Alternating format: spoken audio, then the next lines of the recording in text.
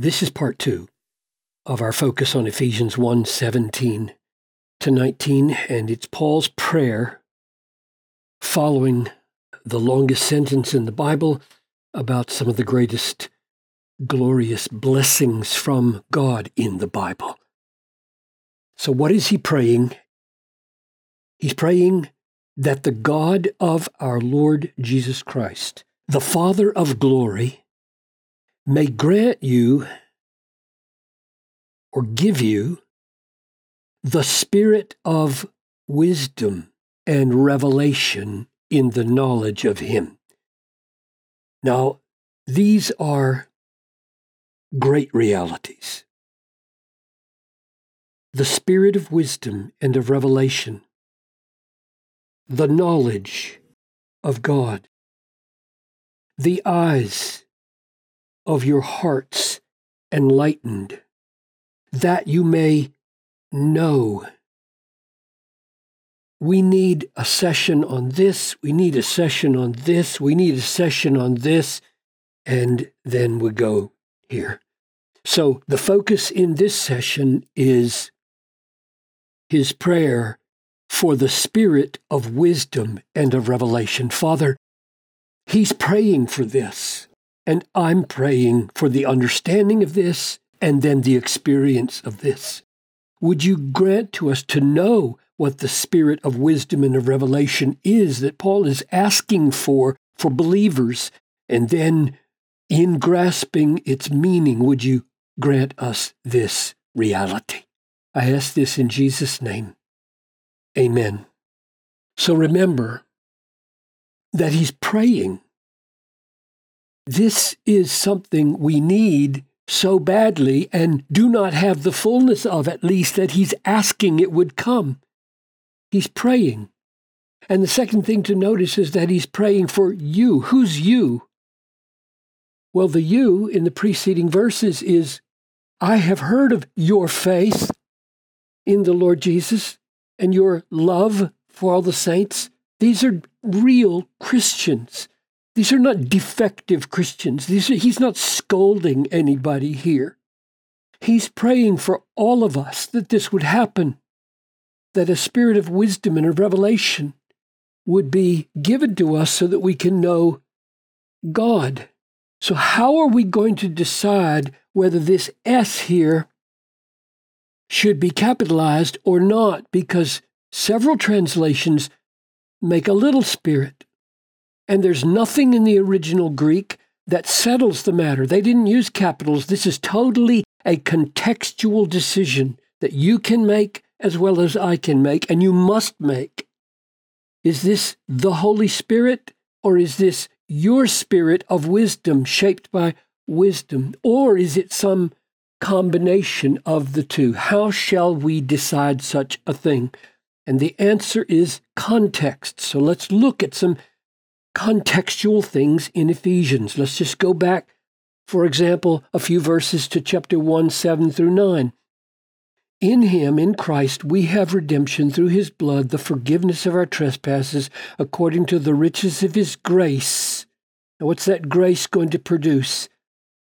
Which grace he lavished upon us in all wisdom and insight, making known to us the mystery of his will.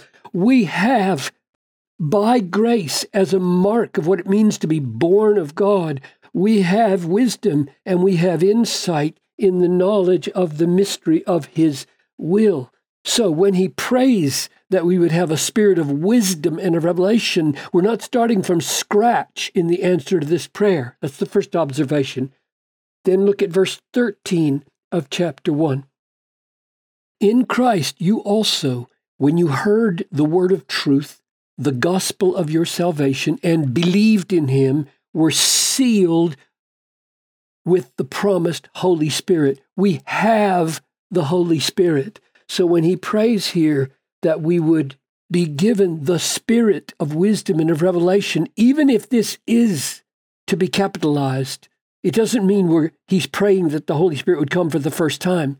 He's praying to people who are sealed with the Holy Spirit. We have the Holy Spirit. So he's asking either that our spirits, little s, be marked with wisdom and revelation, or that the Holy Spirit would somehow do more for us so that we would have a fuller experience of the Spirit.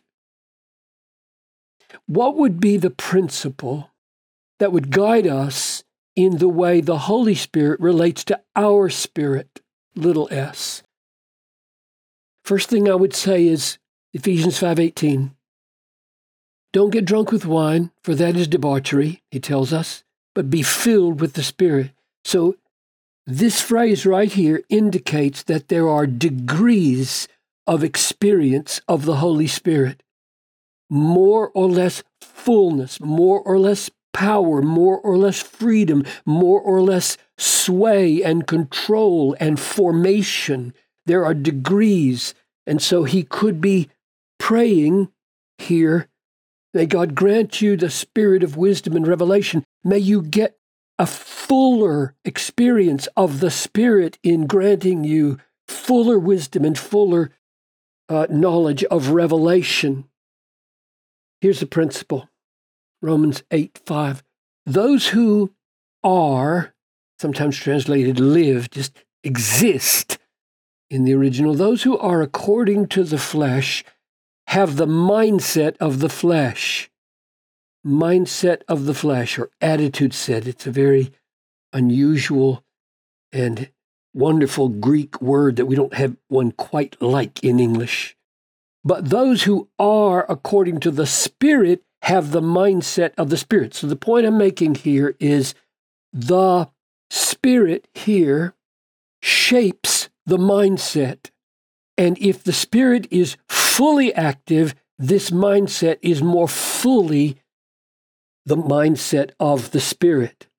So we come back here and say, so if the Spirit that he's praying for were fully granted, fully influential, fully powerful and holding sway in our lives, our spirits would be more fully in tune with the Holy Spirit. Now, is there a clue in the book of Ephesians that something like that is going on? Look at chapter 4, verses 22 and 23. Put off your old self, which belongs to your former manner of life and is corrupt through deceitful desires, and be renewed in the spirit of your minds. Whoa, that's an interesting phrase, isn't it? Be renewed in an ongoing way. You are new in Christ. Now put off that old self completely and grow in your likeness to Christ with the spirit of your minds. The mind has a tone, it has a form, it has a spirit, it has a likeness to Jesus. It has an openness and sensitivity and capacities for welcoming wisdom and revelation.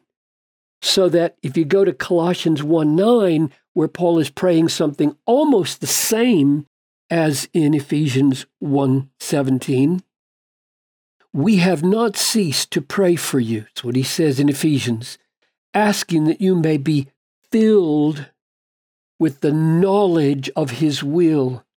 How?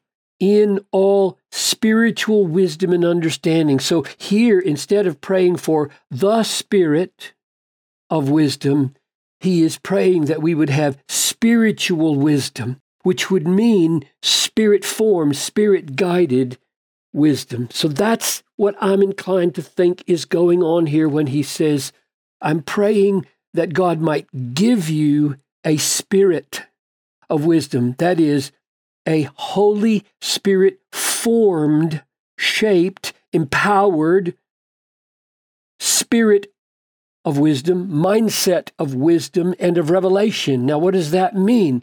Wisdom and revelation. And here's the key, I think. This is so important in chapter 3. The mystery was made known to me. I'm an apostle. We're going to see that apostles and prophets get this revelation down here, but let's read it. The mystery was made known to me by revelation. So revelation comes to the apostle uniquely, as I have written briefly, and then he writes it down. So revelation goes to apostle, apostle writes a letter. When you read this, and that's the next thing that happens. So step 1, God reveals to the apostles. Step 2, the apostles write a letter. Step 3, we read the letter. When you read this, you can perceive.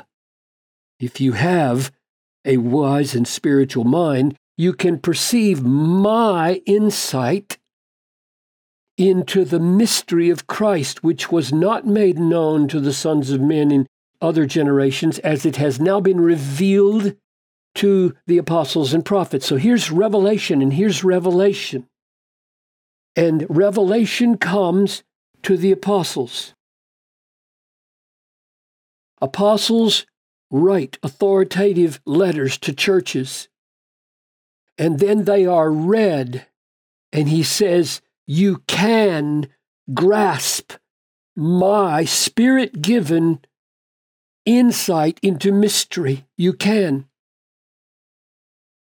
If this prayer is answered, that the God of our Lord Jesus Christ, the Father of glory, grant or give you a spirit of wisdom and revelation, meaning the capacity with God-sent wisdom to read and understand and embrace and enjoy and live out the revelation that God has given me and I have imparted to you through the book of Ephesians.